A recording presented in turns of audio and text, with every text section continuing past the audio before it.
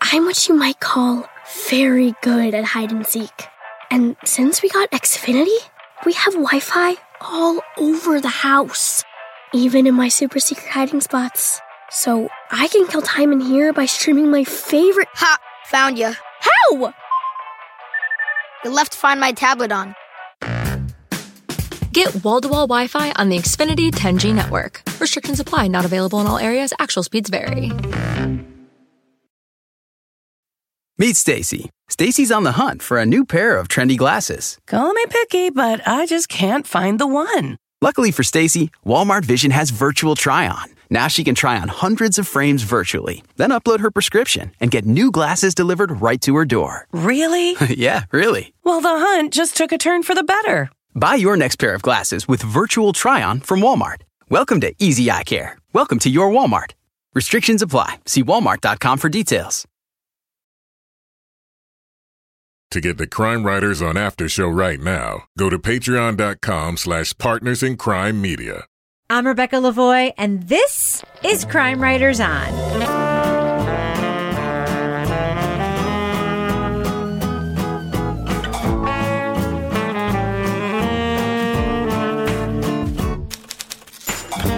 Crime Writers On is the original true crime review podcast that digs into true crime, pop culture, other podcasts. And this week, the FBI created a task force to re-examine civil rights era hate crimes. What does justice look like after all these years? We'll review the podcast Unresolved. Then Netflix is out with a 3-part documentary on Ireland's most infamous unsolved murder case. We'll discuss Sophie, a murder in West Cork. Joining me to get that done and more is true crime author, TV journalist, and host of the These Are Their Stories podcast, which is about law and order and SVU, my husband, Kevin Flynn. Hello, Kevin. Hello, Rebecca. Also with us is author, private investigator, certified pet detective, former journalist, and resident cat lady, Lara Bricker. Hello, Lara. Good evening, Rebecca. And finally, our captain of woke cynicism, author of the novels known as the City Trilogy and host of the Strange Arrivals podcast from iHeart and our Patreon Deep Dive Book Club podcast host, Toby Ball. Hello, Toby. Hello, Rebecca. So I hear there's some tales about midlife crises going on in our lives. Laura, I hear you're having like a serious midlife crisis. What's going on? Well, I've decided that I'm tired of being practical and I want to make a spontaneous decision for once in my life. So I've been test driving convertibles. Oh, I thought you were going to say you're doing different kinds of scones. Oh. I was branching out. I was going to a blueberry scone instead of a white chocolate raspberry. But no, I've been test driving cars. Oh. So recently I did a Mazda Miata test drive and I was like, I wonder who had, I was like, I think Kevin must have had one of these. For some reason, it was in my mind that Kevin had a Mazda Miata. He had an old school one. Before I had kids. I had a 1994 and Mazda way before Miata. me. Yeah. Way before me. And was it fun? It was a lot of fun. Was it zippy? Oh, yeah, it was. But I got to tell you that because my wife couldn't drive a stick, I had to get it. My ex-wife, I had to get it in automatic. What are you talking about? Yeah. I taught you how to drive a stick like many years after that. Well, I could have learned. But No, yeah. So, Laura, I'm going to tell you something. I am the queen of buying cars without discussing it with anyone. As Kevin can... yeah, you just come home with the car. But it sounds like you test drove some convertibles, but that isn't what you ended up doing. Purchasing a convertible. I haven't purchased, but I'm on the brink. By the time this podcast drops, I am going to be the proud owner of a little scooter. Nice. And it's very zippy. And I was going to go drive to Toby's house, but apparently I can't drive on Route 4 because scooters aren't allowed there. So Ken suggested I drive through the woods to Toby's house. Wait. On my little scooter to go visit him. Is this the kind of vehicle that you're going to have to register with the state and get a plate? Oh, yeah. Like no, you have to get a moped? plate. Yeah, okay. But I don't need a motorcycle license. Yeah, it's like under 100 cc's or whatever. 150. Yeah.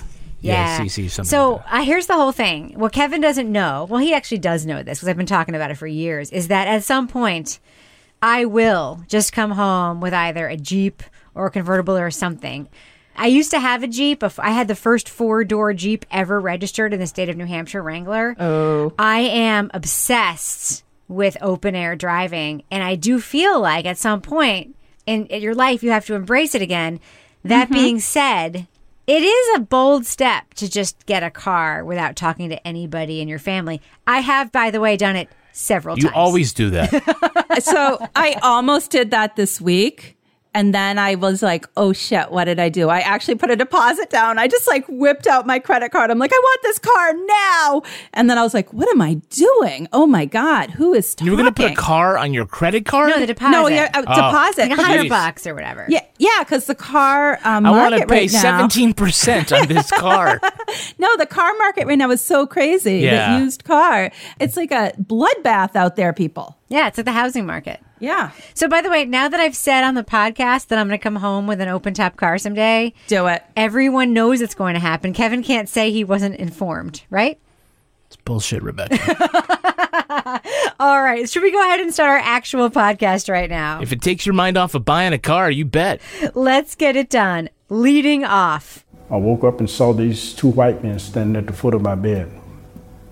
One had a gun, flashlight, wanted me to lay back down and go back to sleep. And he made Emmett get up and dress and march him out to the truck. Even when the nation's attention was turned to the problem with racial violence in the South, deaths of black men at the hands of both police and citizens were far too common. And too often, the perpetrators went undiscovered or unpunished. 2 weeks after Emmett was buried, an all-white, all-male jury acquitted his killers after deliberating for just 67 minutes. It took an act of Congress in 2007 to compel the FBI to reinvestigate more than 100 civil rights-era murders.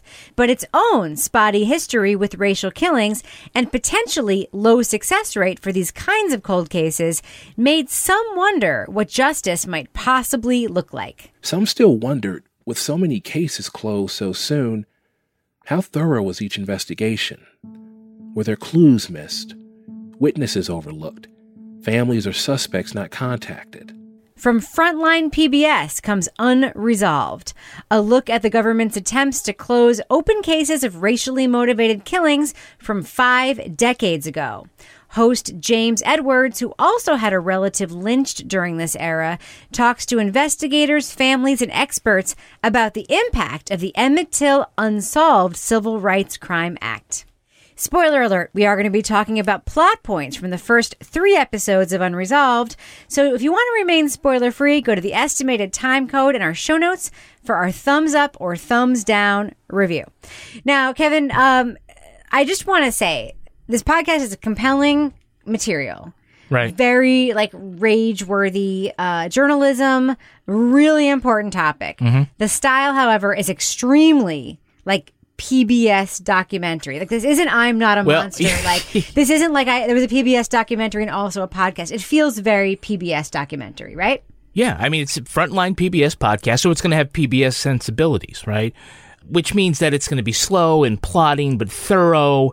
But I got to tell you, look, if I'm a reviewer of restaurants and I go to an Italian restaurant, I can't pan it because it's not a Japanese restaurant, okay? So the style is this because it's deliberate. This is how they want to present them. And just like PBS says, hey, we're going to do a reality show, and it ends up being something quasi-educational. Oh, I'm sorry. With Frontier House was freaking awesome. Okay. It was awesome. Okay, so stylistically, it's going to be not as exciting as other podcasts that our listeners have, taken up. But, there is a lot here. The journalism is good. I think it does take a little while to get into, but, even the BBC doesn't make the BBC sounding podcast. They make something that sounds a little more mainstream. So it's not I'm Not a Monster, which was also Frontline PBS, but I'm just not going to knock it because it's slow. But that being said, we are a podcast that reviews other podcasts. Right. And Toby, Laura, you both sent notes along the same lines. Toby, this podcast, a jazz soundtrack. It was very low key in terms of its presentation. I thought the material was incendiary, but did the podcast convey how incendiary the material was? What is your experience with this podcast, Toby? Well, it feels like a podcast made by a TV station, I feel like this style of narration is fine when you've got visuals to go along with it that can keep your attention, but it's so low key. It is just really, really low key.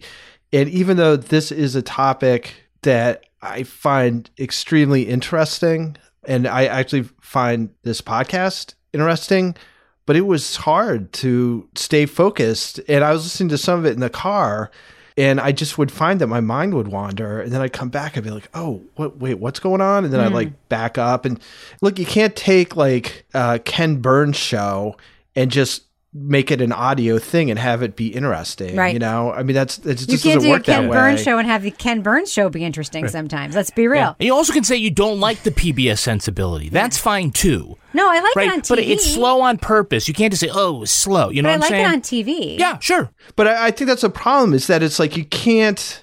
I think you got to think it through a little bit more. Like, I love Frontline. I think it's like one of the best shows on television. But this... Again, if there had been pictures and stuff to go along with it that you could focus on, maybe, but just the narration was tough. Yeah. So, and I totally agree. Toby, I had the exact same reaction of listening to it. And I was like, I'm going to listen now. I'm going to pay attention. And then I'd be like, what just happened? Because it was so soothing. So then I actually went on their website and I looked it up. So this was like one piece in a much bigger project that Frontline did. I had, honestly, this is horrible. I couldn't tell you, like, listening to an episode of the podcast, more than like a few things that happened, because I was like, what happened? Because it was just so like level. Laura, can I ask you a real question? Because sometimes James Edwards would say, now I feel like I understood what happened to my uncle. And I'm like, I don't understand what happened to your... Do you find yourself thinking like, you're telling me I know things that I don't know? Yeah, but there was also no variation in the tone of his voice. So I didn't know when I should be paying attention to something and when I shouldn't be paying attention to something, because everything sounded exactly the same. But this is the thing. So I went on the website, and the website is freaking amazing. And it's this huge interactive thing. I was actually going to send it to like my son's history and English teachers, because it's like super interactive. You click on each chapter, just like the same chapters in the podcast. And you can like scroll along and follow along, and there's like, and you click on this and there's narration. And so I think they basically had, like 3 or 4 different projects from the same source material, if that makes sense. Do you feel like the podcast, I mean, the thing about I'm Not a Monster that makes it so brilliant is that they treated the podcast, they made it for the medium. I felt very strongly, like, I love the people who worked on I'm Not a Monster, and some of the same people worked on this. I felt very strongly like the TV product drove the audio product instead of saying this is a separate product. It felt like, yeah. But by the way, I just want to make a plug. The Frontline podcast, they've now spun off this new original audio podcast. They used to just make a podcast that was just the audio from Frontline shows. Which actually was pretty good, it was but fucking awesome. Yeah. I just wish they would do that, because the audio... They still have that. I know they do, but I just think that they should, that is good. And like all they do is they add a person describing visuals. Yeah, I'm just saying, like, you can get the TV experience with that without making another TV show for podcasting. The reason why I'm Not a Monster is singular is because they knew what it was for the medium. No, but I got to tell you, the reason that's different is because in I'm Not a Monster, we followed Josh's journey. Yes, right? There's no journey here. Right. It's a lot of interviews with people who were there who had the journey. So it's a lot of analysis, which works really great as a talking head kind of TV thing. It doesn't translate the same way in a podcast. I have to ask you, Kevin, because this is what I kept thinking. And it's still, by the way, we're still talking about the form, not the story. We'll talk about the story in a second. Yeah. I found myself thinking, we have like phone calls and tape with people, which is fine. But we never get sort of a central story, a central character, a central, like what you said, a journey. Like, we're basically getting a history lesson through the frame of a couple of stories. And we meet a lot of compelling people, but we never feel like we are with those people. Does that make sense? Yeah, I think so. Yeah, I mean that's one way of looking at it. That's just sort of how I felt. I mean, I think James Edwards is earnest. All of the sources are earnest. It's all really like good stuff. But there is something about audio. And Toby, I'm thinking about you, even like with Strange Arrivals. There's something about audio where there has to be a thing that transcends you also driving and you also walking and you also doing laundry, because no one just sits on their couch and listens to audio while they're doing nothing else, like the way we do with TV. That's what I kept thinking about. Yeah, and I think Laura brought it up, which I think I hadn't really thought about, but I think she's right, is that there's not a whole lot of modulation, you know? It's all sort of the same kind of even-keeled thing. So if there was, I mean, you talk about when you're plotting a novel or whatever, it's like increasing tension and then it decreases or whatever. Just, you got to give some variation. And I didn't feel like that was there. And I feel bad spending all this time talking about this aspect of it. It's important because it really affects the way you experience it. Because I think a lot of the stuff that they talk about and some of the ideas that they bring up are super, super interesting. And if it was even like 20% more dynamic, I think it could have just been so much better. And I found myself when I was, writing down notes for this, I was like, oh my God, like this thing was interesting and this thing was interesting and this thing was interesting. But I did have to like go back and kind of scour like what I've been listening to get to that. Yeah. Well, let's talk about some of the things that are interesting. I mean, there are like truly fascinating parts of American history and the history of the civil rights movement there. We go to the Emmett Till case. We hear tape from Emmett Till's mother talking about why she did the whole open casket funeral for him, which was obviously like a really critical moment. Well, I knew that I could not tell people what I had seen. Number one, they wouldn't believe me.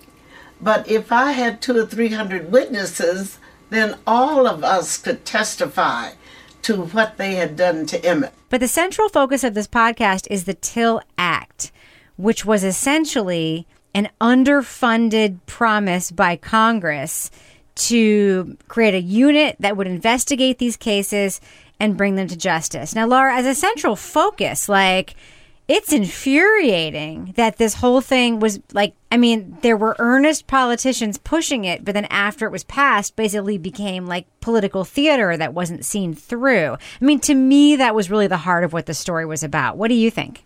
Yeah, absolutely. I mean, we're hearing tape of John Lewis, who's bringing this forward.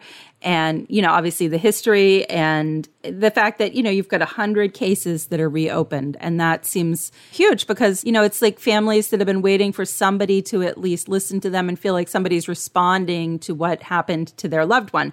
But it was hard because I felt like it's a little bit of like an empty promise because you can't have this go through and then not be actually willing to allocate the resources to bring it forward. So it was kind of like, yeah, the intention of the people who put it forward was sincere and good and right. But then, the people on the other side tasked with implementing it, it sounds like pretty clearly weren't necessarily as on board with this. And so it's kind of like a, yeah, sounded good, but we're not really going to push it too hard type thing, which was kind of rage-inducing, to put it mildly. So we do actually get inside the FBI cold case unit that was basically charged with following up on this stuff. We hear a lot of, it's really the only like in-person tape I think we hear with Cynthia Deitel, who was in charge of that unit, who sort of became a controversial figure. And I mean, I really do think, in my opinion, the podcast maybe should have been framed around her, because if it's really about this, she's kind of exemplifying the ways this went wrong with the underfunding, with whether or not the FBI did the investigations accordingly. Toby, I'm curious about you and your take on her. She seems contrite on the podcast, but she's also like a figure that clearly there's some controversy around. We hear, James Edwards says some reporters contacted him saying like, she's not a good source. We hear that she went to events. She tells us she went to events and people hated her.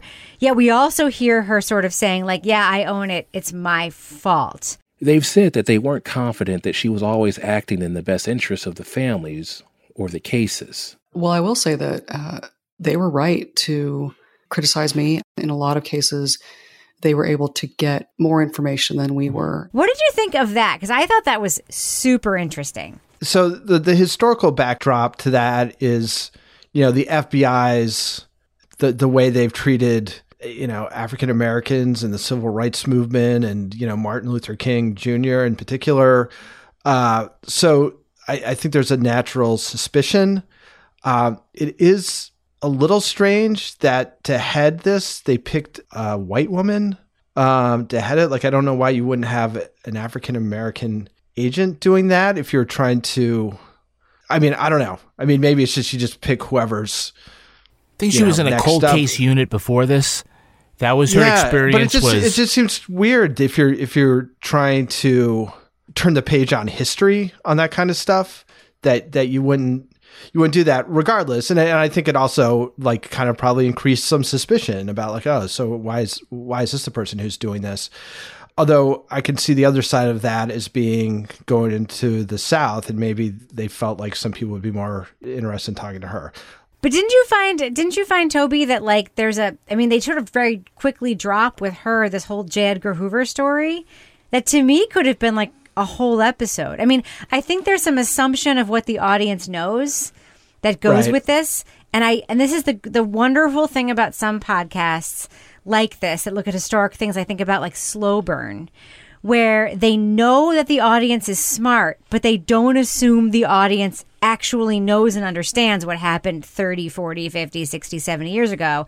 And they take the time to explore that like a real story instead of making it a sideline. You know what I mean? Right. And they kind of leave it to her to kind of make that point too. Right. This untrustworthy person, potentially untrustworthy person. I mean, that's an interesting editorial decision to make, because you're allowing her to kind of position herself rather than having the journalist position her. So she's like, I hated J. Edgar Hoover, and, you know, I'm here to like redress those problems and all that stuff.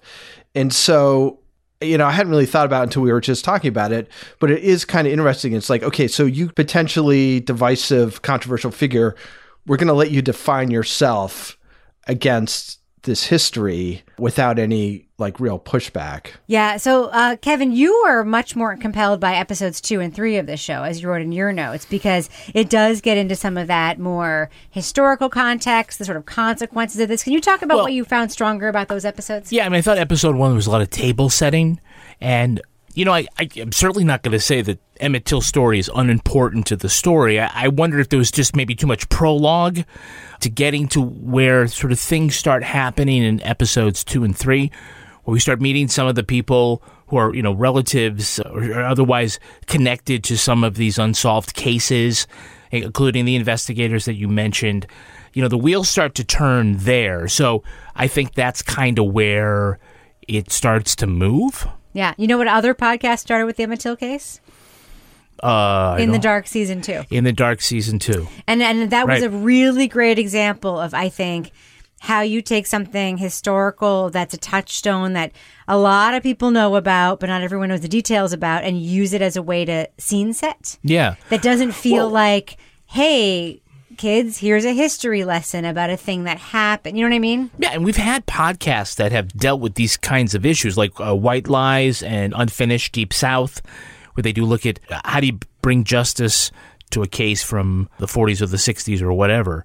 So it's hard to tell that story, right? Because you're not kicking down a door. You're not following the cops on a hot chase when you're talking about a cold case from the 1960s. So it makes it hard to create that kind of sense of urgency. Yeah. Also, another thing I feel like they need to do is to create sort of the proper tension, is that we have to believe that it's so impossible that they can't possibly succeed at anything. And then when they do, it's a surprise and it's satisfying. Or we have to believe this ought to be easy and they should be able to round up a bunch of people.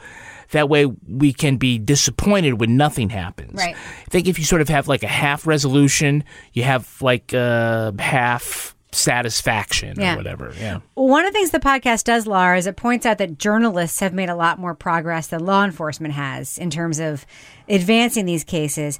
And really what it turns out happens, and I actually found this really interesting, and this is yet another thing that I think maybe should have been the central focus rather than this kind of meandering history lesson, is basically that law enforcement, the FBI, tells people, well, the person that we think did it is dead, or the witnesses are dead, and therefore, sorry, we can't do anything. That doesn't happen in other kinds of crimes, mostly crimes that affect predominantly white people. And I'm just curious, like, what do you think? Is justice even possible, or can the feeling of justice be possible when the people who are responsible for investigating the things are like, well, everyone's dead, so really kind of like, what does it matter whether or not we bring this case forward? Yeah, I mean, that's the thing, is you're going into these cases that are so old and so cold, and it's not just a few cases. I mean, this is a tremendous number of cases. So going back that far and actually trying to find witnesses, it's really hard. And then the two cases that you're mentioning, the first case was Ducksworth, and he was, the guy that his wife was in the hospital, and, he's rushing there, and the whole situation with the bus. Well, eventually his son, who was kind of the central character in that, finds out what really happened, because he never knew how he actually died, but he finds out that he was shot and what happened. But, then you find out by the time this task force comes out, the officer is dead. So it's like, what are you going to do? Right. Well, even if they want to do something, like, what are they going to do at that point? And then the other case, the person actually was only sentenced to 6 months in prison when they the one case that they actually prosecuted. Yeah. But anyway, it's kind of a tough one, because I feel like, how do you even begin to sort through that number of cases and actually find people that are still alive, cognizant, to interview, about those cases. Toby, what do you think of the fact that this James Fowler case is the one that they hold up as their exemplar? Of course, this is the one that sparked a big uprising, and, this is a huge moment in history. They put this James Fowler case up as our big success, and he got so little time. What do you think of this part of the story? I don't know. I mean, I kind of feel like, is this really, it made me think, is this the ideal way of trying to accomplish this? Is the idea of finding somebody 40 years later who's 80 years old and trying to put them in jail for X amount of time, is that the best method for confronting this part of our history? I don't know. I mean, if this is what John Lewis wants to do, I'm not going to criticize him. But it's, like South Africa had a Truth and Reconciliation Commission, where the sort of animating thing behind that was, we want to get the truth out so we can confront it, right? And we're not necessarily going to be super punitive, but if you have to come out and you've got to say what happened truthfully, and that's how you buy your freedom. I don't think we have the bipartisan political will to do that in this country. Totally, we don't. Which is freaking insane. But, and so maybe the idea is that this is the one way we can do it, is through the justice system, is to kind of force it in that way. But if that's the case, one of the things that comes out of this, I thought, was it seems like lip service was kind of paid to this effort, but the total budget was $2 million a year to disperse. And even that wasn't necessarily allocated. Yeah, allocated. I mean, that they may have just been on paper. So, I mean, what really was the commitment to this? It seems kind of disappointing in the end. Like, the idea seems great, but then how committed to this are people? All right. Well, I think we should do what we do. Let's let our listeners know, should they check out the Unresolved podcast? This is a Frontline PBS project. Laura Bricker, what do you think? Thumbs up or thumbs down for Unresolved? So I am thumbs sideways on the podcast, and I am thumbs up on the project. So I would say the podcast was just really flat to me in terms of the way the information was presented. The project was really ambitious, and it was information I really wanted to learn about. So go to their super amazing interactive website that they have set up at PBS Frontline specifically for this project.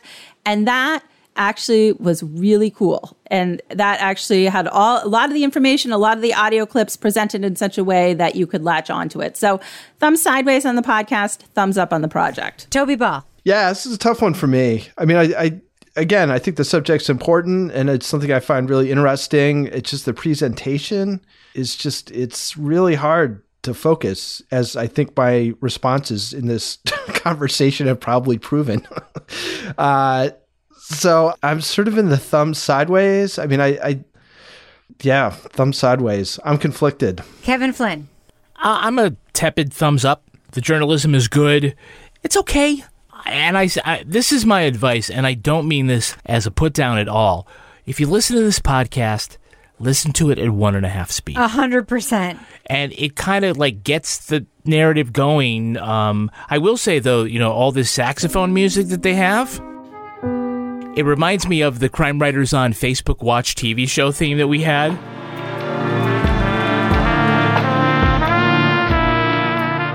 You know, one of the interesting things, though, is that James Edwards, the host, who does a good job, he has an interesting connection to the story, and it's just, in these first 3 episodes, it's just been touched on a little bit. I hope that they explore that more, because I find that the most interesting part of the project. So, anyway, it's like, it's all right. You guys are cowards. I'm just going to say it. I gotta give it a thumbs down. Okay. Listen. The story is important. The material is interesting. Here's what I hear. I hear a project that did not devote enough resources to making the audio part of the project. And granted, this is a thumbs down on scale. Like, if someone else made this podcast, honestly, I might give it a thumbs up. Given what else we've heard from Frontline, PBS Frontline, and specifically I'm Not a Monster, where the decision was made to do the story for audio, to focus on central characters, to take us on a journey. I'm really interested in this story. I think it is so important. The idea that there was this political act created to right this historical wrong, and it was totally fucked up. We don't even hear about that until like the middle. Like, that is the central premise of the podcast. Start there, find somebody who was super affected by it, and go with that person through that journey. I'm just going to say, though, I don't think it has anything to do with the people who assembled the podcast. I think it has to do with... It sounds to me like the people who did it only listened to PBS podcasts. No. I feel like the people who did it were just given what they were given in terms of resources to do it. And like they were given different resources for instance, I'm Not a Monster. The commitment to making this a real podcast was not there. And man, I really, really wanted to love this. I just couldn't. I had to rewind a bunch of times and listen over and over again. And I love the story. The journalism is solid. I cannot give the podcast a thumbs up. I'm very sorry. I just can't do it. Disney Plus and Hulu are better together in the Disney Bundle with new movies and series. On Disney Plus, experience the full Taylor Swift The Eras Tour, Taylor's version, with new main show performances and acoustic collection. On Hulu, follow the fantastical evolution of Bella Baxter, played by Emma Stone in the award-winning film Poor Things. All of these and more streaming this month. Get the Disney Bundle with Disney Plus and Hulu. Terms apply. See DisneyBundle.com for details. Want the same expert advice you get from the pros in the store while shopping online at DiscountTire.com? Meet Treadwell, your personal online tire guide that matches you with the perfect tire for your vehicle. Get your best match in 1 minute or less with Treadwell by Discount Tire. Meet Stacy. Stacy's on the hunt for a new pair of trendy glasses. Call me picky, but I just can't find the one. Luckily for Stacy, Walmart Vision has virtual try-on. Now she can try on hundreds of frames virtually, then upload her prescription and get new glasses delivered right to her door. Really? Yeah, really. Well, the hunt just took a turn for the better. Buy your next pair of glasses with virtual try-on from Walmart. Welcome to Easy Eye Care. Welcome to your Walmart. Restrictions apply. See walmart.com for details.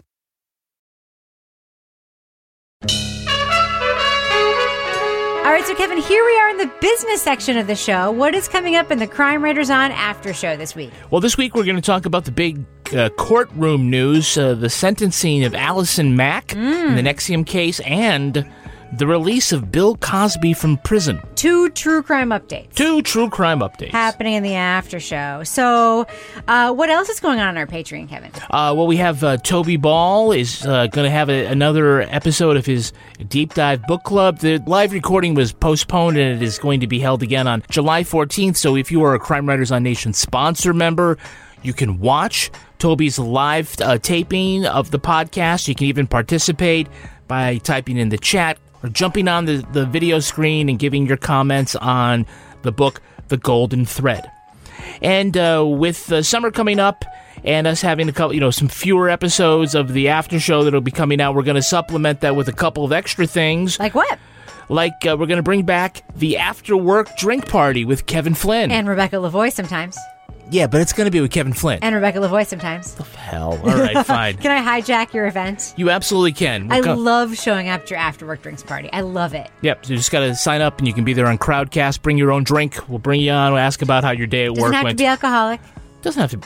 And what's the point? We though? don't want to like promote alcoholism and alcohol culture on the show. We just want to say if you enjoy drinking like we do, Toby's laughing his you ass can off. bring a about gin that. and tonic. We don't want to promote alcoholism. You know what we don't want to do? We don't want to. Like I have to tell you. Pass me your cup. Pass me that cup you're drinking. It's a gin and tonic. But Yeah, okay. I have to tell you, I also do realize that like drinking culture is toxic, and I don't want to tell people that they're not included if they don't like to drink. You know what I'm saying? I'm drinking a tea right now. Hallelujah. Yeah. Yeah. So We have people who joined the parties from Australia, and they're having their morning coffee. Their breakfast. They're eating eggs at the parties. Yes. We're not telling them to drink whiskey in the morning. Also, we want to ask you to sign up for our newsletter at crimewriterson.com. It comes out every Monday, and it has a list of things, summaries of our reviews, Crime Writers On behind-the-scene news. Every week we've got some new merch. I bought a T-shirt last week. You bought a T-shirt last week? Honestly, okay, so here's the thing. We make like 4 cents when someone buys a T-shirt. Like, we don't actually make the T-shirts. But Kevin makes up like a new T-shirt every week. And like every other week, I just buy the T-shirt. And Kevin's like, why are you buying the T-shirt? I'm like, because you made a good T-shirt this week. It's actually like a legit good T-shirt. I have like 3 T-shirts that you made just for the newsletter. I'm just going to say, this week's T-shirt is my favorite. Oh my gosh. Cannot wait. Will I be buying one? I hope you do. 100%. And a convertible. Oh, by the way, we should tell people, how do you become a patron of the show on Patreon? Oh, you go to patreon.com/Partners in Crime Media. Not like we say it at the very beginning of the show or anything. And then you pick your membership level, put in your credit card, and boom, you got access to all sorts of exclusive content. How many episodes of exclusive content are there? More than 200 podcast episodes for you to listen to. All right, so Kevin, before we get back to the show, do we have any Patreon patron saints of the week this week? Our Patreon patron saints are Lori King and Renata Gonzalez. Lori King, really? She's a Patreon patron saint? Wait, don't step on me. Hold on. I mean, I legit heard from her this week. I know, because she's a saint. Yeah. But you're in the way of my bless you. Oh. Ready? Bless you. Bless you. All right, let's get back to the podcast, shall we? Moving on. The only reason I'm involved is because I was the last person spoke to her, except whoever saw her after me. In 1996, a French resident staying in Ireland was murdered outside her vacation home in West Cork.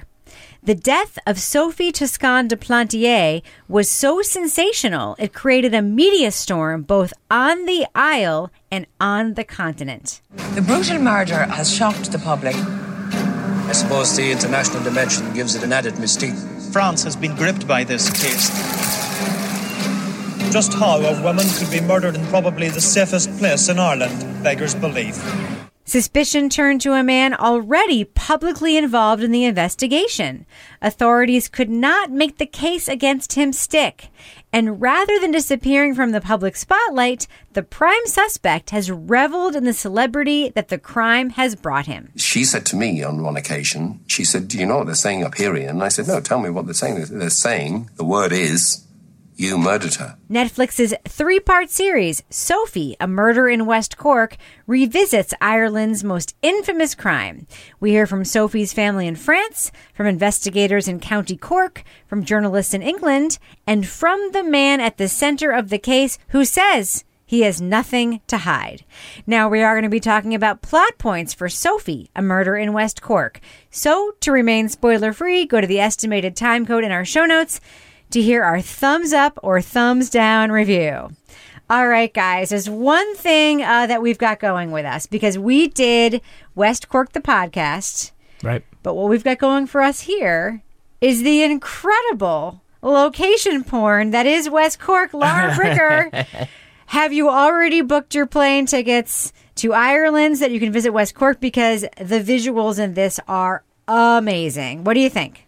Oh, yeah, absolutely. My old editor is currently living in Ireland, and I'm like, you know what? This might be the time. But it's just like, it's like this very hard Scrabble, like Shetland, that some of us have watched on Netflix or BritBox or whatever. But it really kind of gives you also, besides just being like, wow, I want to live there and have goats as pets or something. It also really, like, you know what I'm saying? Well, like, they're all out there tending their animals. And I'm like, oh, I totally want to do that. And going to the pub. Yeah. But it's like you really grasp just the remote nature of the terrain, especially when you see it and then you see the map.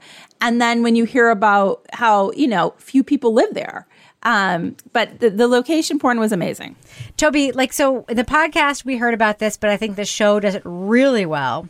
Shows us the remoteness of where Sophie's house was, but also the community, which we hear is both exclusive and inclusive because of the terrain and the geography of it, but also because of just what the people there are like. I mean, I felt very immersed in this documentary. What did you think? Yeah, well, it's an interesting community. They talk about how cosmopolitan it is and how sort of accepting it is. And I think we only see her once, but there's a woman who moved with her lesbian partner and their kid, back in the 80s maybe, and said that they were welcome and accepted, and they had felt kind of unusual at the time. So it's this mix of this small, somewhat isolated Irish town, and then all these people who come, like artists and hippies and stuff from around the world to live there. So it is this kind of weird, but to the exclusion of Ian Bailey, seems like a very cool place in that it's cool except for this one guy. Yeah, well, I mean, but that's the way it seems, right? Is that it seems like everybody seems pretty cool with the way things are, and that it's kind of weird, but everybody's kind of accepting. But then everybody's and then this Ian Bailey comes in and gets drunk and starts spouting poetry, and but he sort of fits, but sort of doesn't. But we'll get to that in a minute. Kevin Flynn, the most Irish of us on this podcast, I want to know how you felt about the scene setting here. Oh, yeah. I mean, the visuals are wonderful there, and they use them, right? I mean, it's unlike, suburban Colorado or a metropolitan Manhattan. And it is the part of Ireland that, as they, in the first 5 minutes explain, is so remote that, it's just sort of very rugged, and how difficult and long it takes to get there and whatnot. The road leading to Sophie's house, it's a side road off a small country road. Is quite sinuous around bends, and then you clear one shoulder of rock and you see the house in the distance. So yeah, we buy into the scene setting right away. And a lot of us are familiar with the case, of course, in the U.S. because of the West Cork podcast. But it had been behind a paywall for Audible for a long time. So there are a lot of true crime fans that never got to listen to it. It is available now, so we say, yeah, definitely. It's a huge case in Europe. A huge case in Europe. They already knew about it. There weren't a lot of people in the U.S. that were following it. But there is still a big chunk of true crime fans that have not really dove into this case yet in the U.S. And I think that they're going to enjoy this because it's only 3 episodes. West Cork as a podcast is very long. This is a great way of sort of getting all the meat of the story. And you get a great cliffhanger at the end of episode 1, which is that the prime suspect in the case happens to be this journalist we've been hearing from for the past hour, Ian Bailey. Yes. So I will just say, before we talk about Ian, probably the analog in the United States for this case would be the Michael Peterson case, which was the subject of The Staircase. Very famous case with a prominent person at the center of it who may have done it or may have not, who was a writer, that a lot of people talk about because it's been the subject of many media products. The Ian Bailey, Sophie Descon-du-Plantier case in Ireland is huge, and in Europe is probably as prominent as that case is here in the United States, just for comparison's sake. But of course, the interstate issues with the legal case play a part.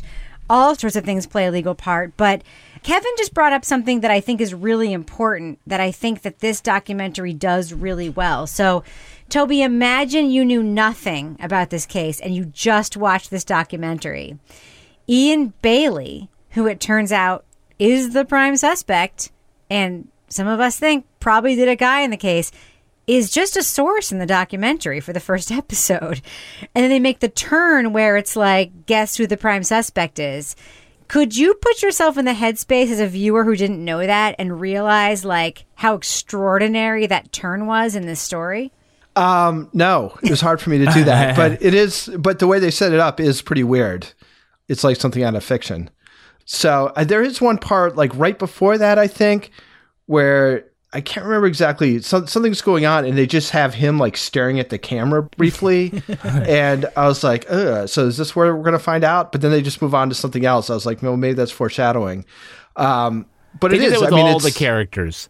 When they have them sit down, they get a long thing where they'd be like staring, and then you'd hear their voices, and then they'd kind of pick it up. But anyway, it's if you don't see it come, if you don't know it's coming, I'm sure it's startling.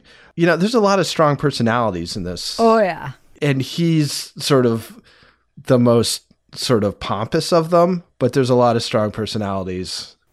So, Laura, one of the things that was very singular about this documentary compared to the podcast, it really separated it, was the participation of Sophie's family, her aunt, her son, and they were like in the foreground of this, really setting the background for who she was, about her kind of shitty marriage, about how extraordinary she was, why she bought the place in West Cork and would go there and be separated from her family for Christmas. What did you think about the family's participation in this film? I was kind of impressed with just how many different family members they had. I know, as a journalist and as a writer, when you're trying to get family members of victims to participate in interviews, it's hard. And sometimes you might not get anybody, and sometimes you might get a few. But they had, her parents who were particularly heartbreaking, recounting going to identify her body and looking at her body, and that was just an awful scene. But so they were very forthcoming in the interviews as well to tell those type of details that, it wasn't just like a superficial response. So I think it really added another layer to it. And you really also came away with that sense of how much of a respite West Cork was for Sophie when, her family members were talking about what her life was like with her husband, who was friends with the French president and everything. So completely about as polar opposite as you could get from West Cork. He seemed like a dick, though, right? Yeah, he seemed like an a-hole. I was just like, he didn't even go over there when she was killed. So I'm like, hello? Kevin, what do you think of the family being in the film? I thought it was great. We certainly, I don't want to say that Sophie wasn't present in the podcast, but her spirit is a lot more here in the documentary through photos and home movies, but also with the, you really can't have a French-speaking family part of a English-speaking podcast. Right. It's very challenging. Right, because you can't do you could, have an actor or whatever like that, but you get to see them in their own voice and their own sadness, and I thought the brother was incredibly empathetic. And to see the mom and dad as well, it's very sad. And we saw her son very briefly, but my favorite is the aunt. The aunt, I love her. Yes, Elvis. French Elvis. Do not say anything negative about that woman. She is the best. She's the best. Moi, je pense quelque part que Bailey tenait l'Irlande par les couilles. So there is also a thread here with the Garda, which we heard about in the podcast, and we get a few cops in the documentary, including some cops who, in my opinion, seemed sort of competent and earnest, like from sort of like Dublin and those guys. But then there was a local cop, I believe his name was Dermot Dwyer, who is the chief investigator. Well, we hear about sort of the Keystone Cops nature of the investigation, how they maybe or maybe not, but actually probably bungled sort of the initial part of this with the evidence on scene, with who they talked to. I don't think they went into that as much as they could have. But they also manipulated this key witness. She gave her testimony. She retracted her testimony. Are you talking about Marie Farrell? Yeah. What do you think about her? Okay, Marie's a different story. She's the one who says that she saw a drunken Ian Bailey near the bridge. Allegedly. Yeah. Allegedly. In the jacket. But she didn't want to talk about it because she was with a man who wasn't her husband. Allegedly. And under penalty of death, it seemed, at the court, like she actually walked out of the court rather than name the guy, even though she says he's dead. I think at this point, I'm not believing her at all. It's bullshit. The whole thing is bullshit. I think that she wasn't with anyone. She's the Jay Wilds of this case. She's the Jay Wilds of this case. Well, I don't know. Whoa. I don't think that she's making the whole thing up. She may have seen somebody, but the idea that she was, I think that's the only reason why she doesn't want to admit who it was, because I don't think there was anybody. He arrived in the shop and he said that he knew I had seen him on the bridge. and that he wanted me to tell his solicitor that a Gardaí had made me make up the story about him. All right, I'm not going to make either Laura or Toby answer this, but I have an opinion I want to share. All right. I don't think it's Marie Farrell's fault. I think it's the Keystone Cops. I think the cops put her up to it. I think she is the Jay Wilds of this case. Mm-hmm. I think she had a little something. They coerced her into giving a bigger something. She probably did have some secret she wanted to sort of keep, and they sort of said, like, hey, you're going to keep your secret, but we're going to put you at the foreground of this thing. She was in a fucked up situation. Well, why didn't she say it was the cops all the years later when she tried to get out of it? Because she can't, like, did you, like, the justice system there does not let her, like, it's just weird. Like, she's in a fucked up situation. Okay. You know who else isn't doing that? Jay Wilds. He's not saying that happened. You know what I mean? I think she had the screws put to her because of some secret she had. I'm just going to say it, Marie, I don't think you're great. But I also don't think it's completely your fault. I think those cops were fucking Keystone Cops. So you're like drawing some conclusion between Ian and Adnan? No. I'm talking about witnesses, not people who are arrested. I'm talking about how cops use witnesses to make cases. It just seems like these cops were just incredibly inexperienced. Like, if you look at the crime scene, like, they didn't do anything they should have done. I don't know. But there's another... Well, they had murders there. Right? Well, it's West Cork. It's beautiful. Why would anyone murder anybody? And go to the pub and murder somebody for? But, Toby, there is one sort of weird turn of justice, too, which is that Ian Bailey, who we may all agree or disagree, likely murdered Sophie. We'll talk about that at the end and our opinions about it. But he was actually, like, tried in absentia in a whole different country, which for me as a criminal justice advocate person seems a little weird. What do you feel about that, Toby? Yeah, it seems more than a little weird. Yeah, that whole thing was very odd. I thought his lawyer actually had the right attitude, which was like, yeah, they're going to find him guilty and we're not going to participate because this is ridiculous. So I could see, it was obviously cathartic. And I could see the family being super frustrated with the Irish justice system and what seems to be pretty good evidence not being enough to bring a prosecution. That being said, like, I wouldn't want to be in a situation where, like, I might be, sent over to France based on some kind of conviction they got in a trial like that. I mean, it seemed kind of insane. But that has nothing to do with whether or not he's guilty. It has to do with the process. I find myself thinking the same thing. Like, I'm just going to say it. I think Ian Bailey did it. I really do. Laura Bricker, one of the reasons I think Ian Bailey did it is because of the wounds on his hands and arms and his fucking stupid explanation for those wounds. If I had have had anything to do with it, which I didn't, you'd think, wouldn't you, that I would have, and the scratches had come from briars, which they didn't. You'd have thought, wouldn't you, I wouldn't have been working bare-armed. That's my opinion, and I'm comfortable giving it because he has been put in the frame and has been convicted by one court. But what do you just think of him and his sort of like endless parade of explanations about things like wounds on his arms and hands, about things like, yes, I confessed in that pub, but I've also held at the moon randomly. Like, what do you just think of that whole Ian Bailey thing? Oh my God. If he lived in my neighborhood, I would be spying on him all the time.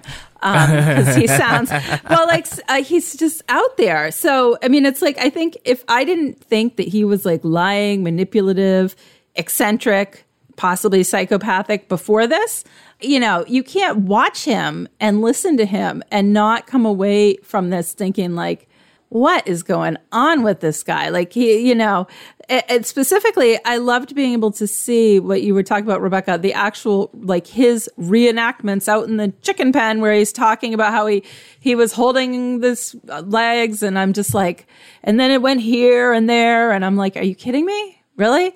But, cutting down the Christmas tree. Then we actually see the Christmas tree. And it's like, that doesn't look like a weapon to me. It doesn't look like that Christmas tree could have cut you.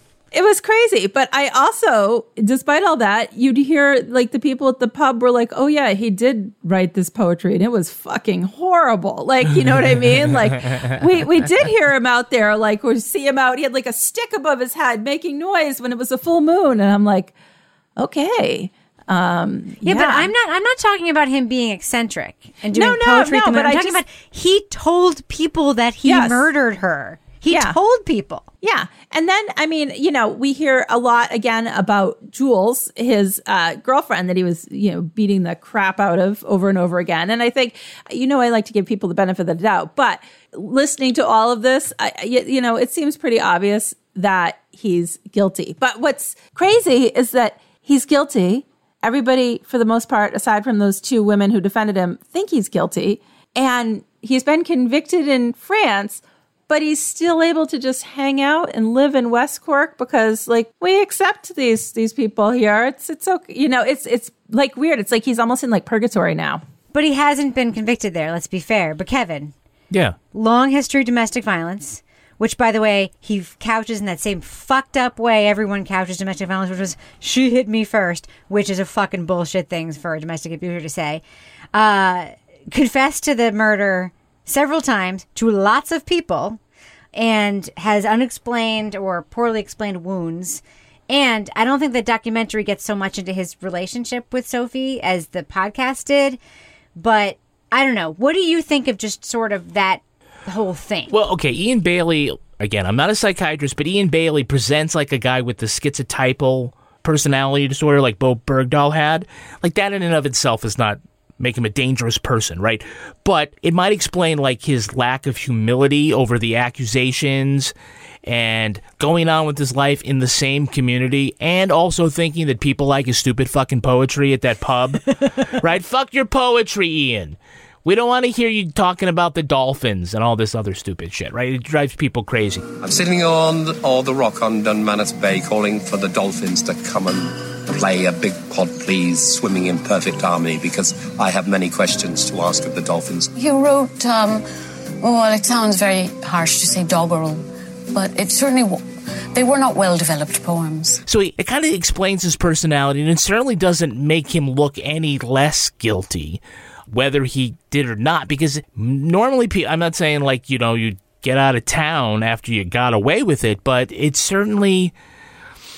He likes the attention. It's like, oh, it's amazing he was in this documentary. No, he was in the podcast. Yeah. We listened to 4 episodes of the podcast before we found out he was the prime suspect, right? He just kind of eats this stuff up and in a very peculiar way. So he's a peculiar guy. You can't get in between him and a microphone. You can't. So, Toby, I know that you are, of the 4 of us, usually the most reticent person to sort of give an analysis of a character or someone's culpability in that way. I am extremely curious about your general impressions of Ian Bailey and his potential culpability here. I would just like to give you the floor right now. Toby Ball, what do you think? Ian Bailey, go. Well, I think there's an easy... I can understand why he's an attractive suspect, because I think that his personality, the things that he exhibits, it's easy for me to think that in his mind, in that town, which is full of hippies and, unsophisticated people or whatever, that he is this artistic, sophisticated, well-educated guy, and that this is going to be attractive to a sophisticated woman like Sophie Toscan-du-Plantier. So I think it's easy to see this situation where he's going, like he said, he wanted to talk to her about a poetry project. So he's going to go and sort of present himself as, I'm this poet, you're a poet, or whatever. And sort of this thing that he has in his mind that he is, that's actually the circles that she runs around in Paris, right? I mean, she's running around with the intelligentsia and for real, the really high-end culture people. She's at Cannes, the film festival. Yeah, so he's going to show up to her place with these ridiculous poems, and what is her response going to be to that, right? And how is he going to take anything other than adulation or affirmation or whatever? So that's why I think, even beyond the fact that he's just kind of nobody really likes him, and the only people who say, well, doesn't, just because he's a jerk doesn't mean he did it, is I think they're trying to sort of virtue signal that they're that open-minded. I just think the scenario is so easy to envision. I think there's also clues. I mean, the scratches on his arms, the fact that he wasn't where he said he was, in bed with his partner. There's certainly a lot of stuff that points towards him in a way that makes sense. That being said, again, it's like you're drawing conclusions from a documentary. There's not a whole lot that's on his side on this, right? I mean, other than him talking, which again, I mean, I agree with Kevin. I think there's like some mental illness stuff that's going on. And to a certain extent, I mean, he's not a character that you feel much sympathy for, but I think you could probably make the case that there's some ethics reasons not to let the guy spout off and go on in his own defense when clearly he's just digging his own grave. But anyway, this story, like, I think it's just impossible. Like, you'd have to try really, really hard to make something that sucked about this story because you've got such have PBS do it. Yeah. Strong, interesting personalities. The case is interesting. It reminds me, like, I don't know if you guys have read Minette Walters, but she's like sort of a crime suspense writer from England, and her first few novels are just awesome. Well, I'm going to download them now. They're very similar to this, like The Ice House or The Breaker. They're same vibe.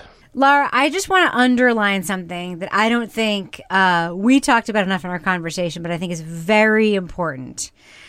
Ian Bailey is violent. It's not just that he's crazy. It's not just that he's weird. It's not just that he had scratches on his arm.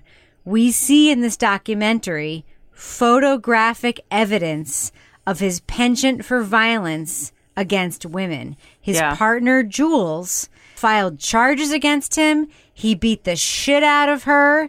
And then he did the same thing that almost every domestic abuser does, which is to say, we had a fight and it went both ways and she hit me too. And yet she is the one that we see photos of with the shit beaten out of her. And if you think about the way that Sophie died, she wasn't shot. She wasn't stabbed. She had the shit beaten out of her. Like, to me, like calling him weird and not just completely fucking underscoring his history of domestic violence is, to me, that is the biggest evidentiary clue. Like, do you know what I'm talking about? Oh, yeah. No, absolutely. And I think, there was one particularly poignant scene where I believe it was the police or the investigator was talking about going in when Jules had been in a particularly violent attack and her eye was all messed up and her hair was like ripped out of her head and her child was there. And listening to that, you get a sense like this was like somebody that was really out of control when they were violent. Not to diminish any other. I mean, I'm just saying I've investigated when I was an investigator, lots of domestic violence cases. And there was some that were run of the mill. And then there was where they'd like rip the phone out of the wall so they couldn't call the police. This was like a different level that would bump, just a different level of violence. And that cop says when there's some debate about whether she's going to press charges, and he's like, she has to, because, if not, he's going to do it again and somebody could die. Yeah. Kevin, there's one other detail in the documentary, which I found super interesting. Mm-hmm. The exchange student who was staying with them, who saw Ian's coat in the bucket in the shower. That was weird, yeah. Fucking weird, right? It's not how you clean it. Yeah. Yeah. It's really not. Well, I think we should do what we do. Let's let our listeners know, should they check out Sophie, A Murder in West Cork? It is a 3-part documentary on Netflix. Laura Bricker, what do you think? Thumbs up or thumbs down for Sophie, A Murder in West Cork? Yeah, this is a thumbs up. This is a case that, I went into knowing about the case, but still seeing it in this different format with this on-location, beautiful cinematography of Ireland, of this very sort of hard-scrabble Irish community in West Cork, and then getting to see and hear from all of the people that are involved in this case. It was 3 episodes. It could have been a little longer, but it was just the right length. And yeah, there's some things I didn't like about it, but overall, I thought it was a good overview of the case. And I liked that we heard so much from the suspect himself, because that really put this whole story a little more into context. Toby Ball, what do you think? Yeah, I really liked it. I love the podcast West Cork. I don't think content-wise, this is quite as good as that, but I think the visuals are so sort of important and evocative in this, in telling this story, that I think that kind of makes up for it. So I think they're kind of on equal footing in my mind, which is a big thumbs up. Kevin Flynn. I'm also a thumbs up. I think that folks should, if you haven't listened to the West Cork podcast, this is a great way to get into the story. Watch this documentary, get a feel for the whole thing. And then if you want more, then, the deeper dive would be that podcast. And remember, it's not going to be available outside the paywall forever. So jump on that. But anyway, to talk about the Netflix project, I think it's great. It touches all the bases. And like you said, you talk to everybody that you'd really want to talk to in this case. So, yeah, I usually, Kevin, when I have interviewed a director of a thing on the Netflix podcast, you can't make this up, I give like a caveat, like FYI, I watched this and I interviewed the director for You Can't Make This Up on Netflix. And I feel like that's an important thing to say. Mm-hmm. People will think that I'm like being transparent. So I'm saying it now. That being said, I loved this documentary, whether or not I had to watch it for my other Netflix gig.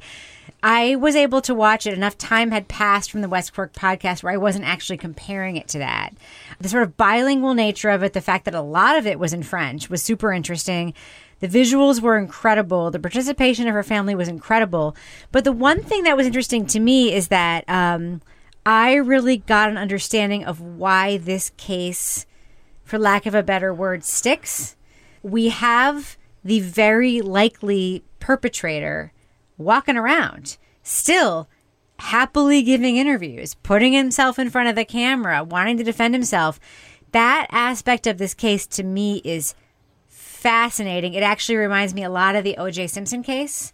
We have here a person who, in my opinion, and probably factually, murdered his ex-wife, and yet is doing cameos. And I don't know, there's just something really incredible about it that is so speaks to the state of what it is to be a woman in the world. And I don't want to get too off a topic. We're going to talk about this in the after show about just what it is to be a woman and what men get away with, what they're able to do. But this case is an exemplary example of a person who abuses women, very likely murdered women, and can still happily give an interview on camera for Netflix. And I think that is fascinating and is handled very well in this documentary. So big thumbs up for me for Sophie, A Murder in West Cork. Want the same expert advice you get from the pros in the store while shopping online at DiscountTire.com? Meet Treadwell, your personal online tire guide that matches you with the perfect tire for your vehicle. Get your best match in 1 minute or less with Treadwell by Discount Tire. Everything's changing so fast these days, and that's a great thing. I mean, back in my day, we were lucky if we could get one video to load on our desktop computer. But now, there's the Xfinity 10G network. That means the fastest internet, with faster speeds rolling out every day, and internet that can power a house full of devices at once with ultra-low lag. So while one person streams a movie from their room, another can play video games in the basement, while another TikToks in the kitchen. It's the next generation 10G network, only from Xfinity. The future starts now. Restrictions apply. Actual speeds vary and not guaranteed. Walmart Plus members save on meeting up with friends. Save on having them over for dinner with free delivery with no hidden fees or markups. That's groceries, plus napkins, plus that vegetable chopper to make things a bit easier. Plus, members save on gas to go meet them in their neck of the woods. Plus, when you're ready for the ultimate sign of friendship, start a show together with your included Paramount Plus subscription. Walmart Plus members save on this plus so much more. Start a 30-day free trial at walmartplus.com. Paramount Plus Essential Plan only. Separate registration required. See Walmart Plus terms and conditions. Now it's time for my favorite part of the podcast, a little something I like to call the crime of the week. He's Nacho, regular taco truck driver. Nacho, regular truck driver. I see what you did there with the script. A Washington State woman who'd been going to the same food truck for 12 years said she got a call from the owner when she stopped showing up for lunch. Taco Tom left a message of concern, hoping she was okay. The woman, whose TikTok name is Kerr, said she'd been to the same taco truck multiple times a week since high school. He had her phone number because she'd often called to find out where he was parked on any given day.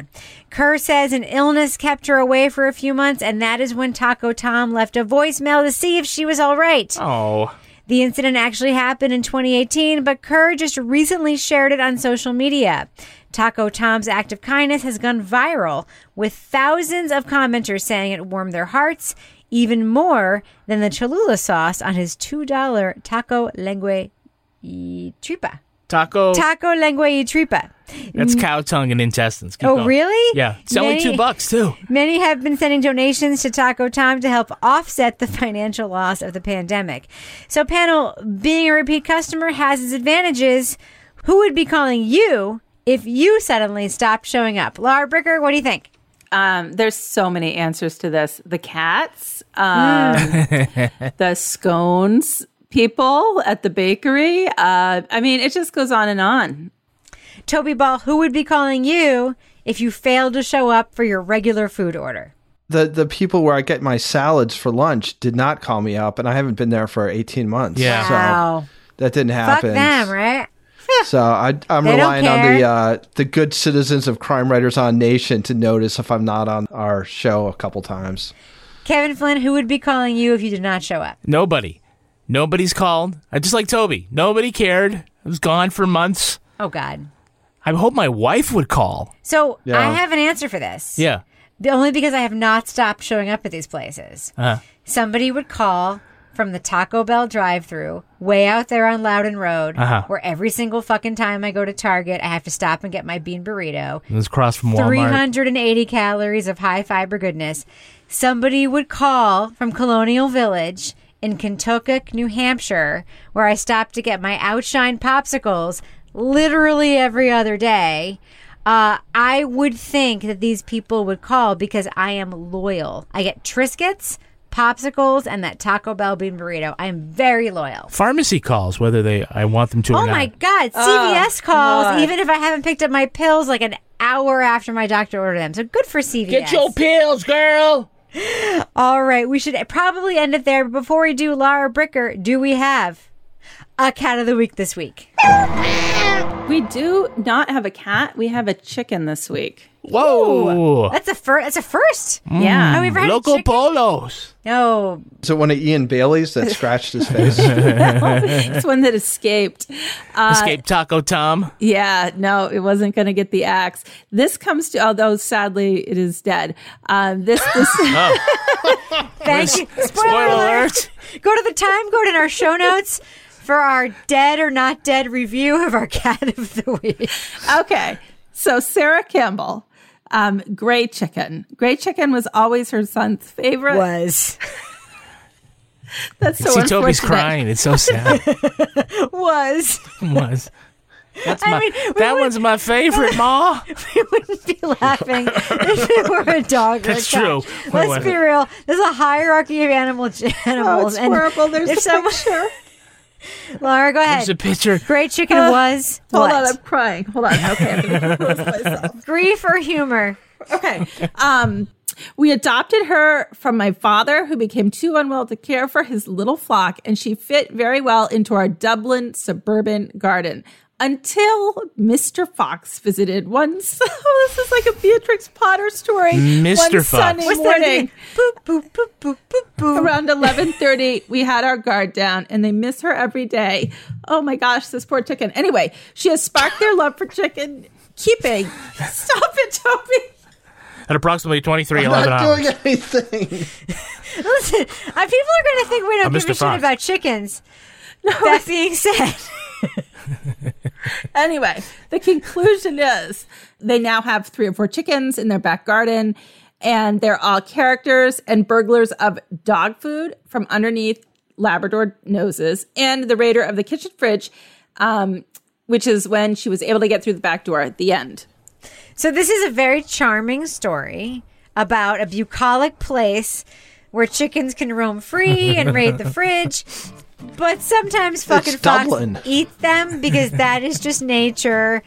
I'm sorry to laugh at your chicken loss, listener. I love you all. Everyone counts as Dog of the Week. And Laura Bricker, if people also want to send you their dead outside animals that predators love to be Cat of the Week, or if they just want to send you their robust and alive dog, cats, donkeys, emus, whatever. Or some chicken McNuggets. Of course, you can email us at crimeraiderson@gmail.com. Or Laura Bricker, if folks want to reach out to you on Twitter, how can they find you?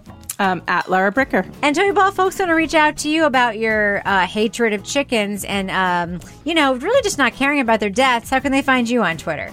I'm sort of flabbergasted that I'm somehow catching flack about this. Listen, I was watching silently. Listen, I laughed the loudest of all of us. I'll own it. But Toby Ball, folks just want to reach out to you and say, Toby, you're really handsome. How can they find you on Twitter? They're not going to do that either. But at Toby Ball NH. And Kevin Flynn, if folks want to chat to you and say, hey, way to rep the brand with your Crime Writers On shirt, how can they find you on Twitter? I'm going to be at Kevin P. Flynn. And if you want to follow me on Twitter or Instagram, you can find me at Reb Lavoie. McNugget. By the way, both feeds are mostly dogs.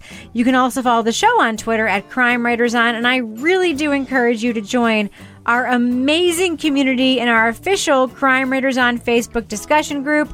Somebody posted this week, I have quit every group and every feed on Facebook except for this one. That is how great our group is. Yeah, we have to kick them out now. Search for Crime Writers On Facebook and then join the group. I promise it is fantastic. Don't be chicken. Support the show at patreon.com/Partners in Crime Media. Pay a little bit and you will get more than 200 extra episodes, including the Crime Writers On After Show, Married with Podcast, Laura Bricker's Leave It to Bricker podcast, and Toby Ball's Deep Dive Book Club podcast. Our theme song was composed and performed by Ty Gibbons. Our line editor is the incredibly handsome cross-country traveler, Olivia Burdett. The executive producer of this program is Kevin Flynn. This show was recorded in the Yoga Loft above the bodega. The what? The Yoga Loft in the bodega. No, above the bodega, not in the bodega. The Yoga Loft above the bodega in Bay St. Louis, Mississippi studio, otherwise known as Studio C, the closet in our New Hampshire basement, where we write shitty poetry that we also read out loud in pubs. The Dolphins. Actually, that's kind of true. On behalf of all the crime writers, thanks so much for listening. We will catch you later. Hey, Toby Ball, no video, Toby Ball. Mr. Ball. Hey, thank you. Why are you calling me Mr. Ball? I don't know. I just love the idea of you being Mr. Ball. I love the idea that you were like a substitute English teacher for a period of time. And the I kids was not a substitute. I was a full-time social studies teacher. But what I like is that the kids had to be like, good morning, Mr. Ball.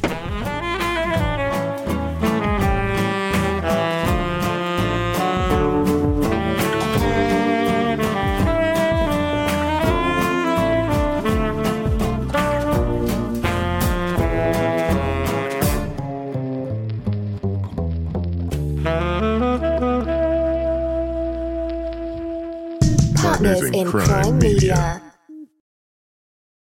Walmart Plus members save on meeting up with friends.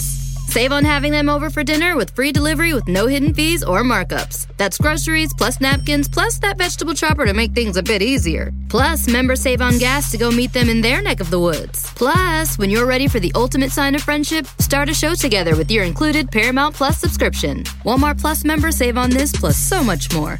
Start a 30-day free trial at walmartplus.com. Paramount Plus Essential Plan only. Separate registration required. See Walmart Plus terms and conditions.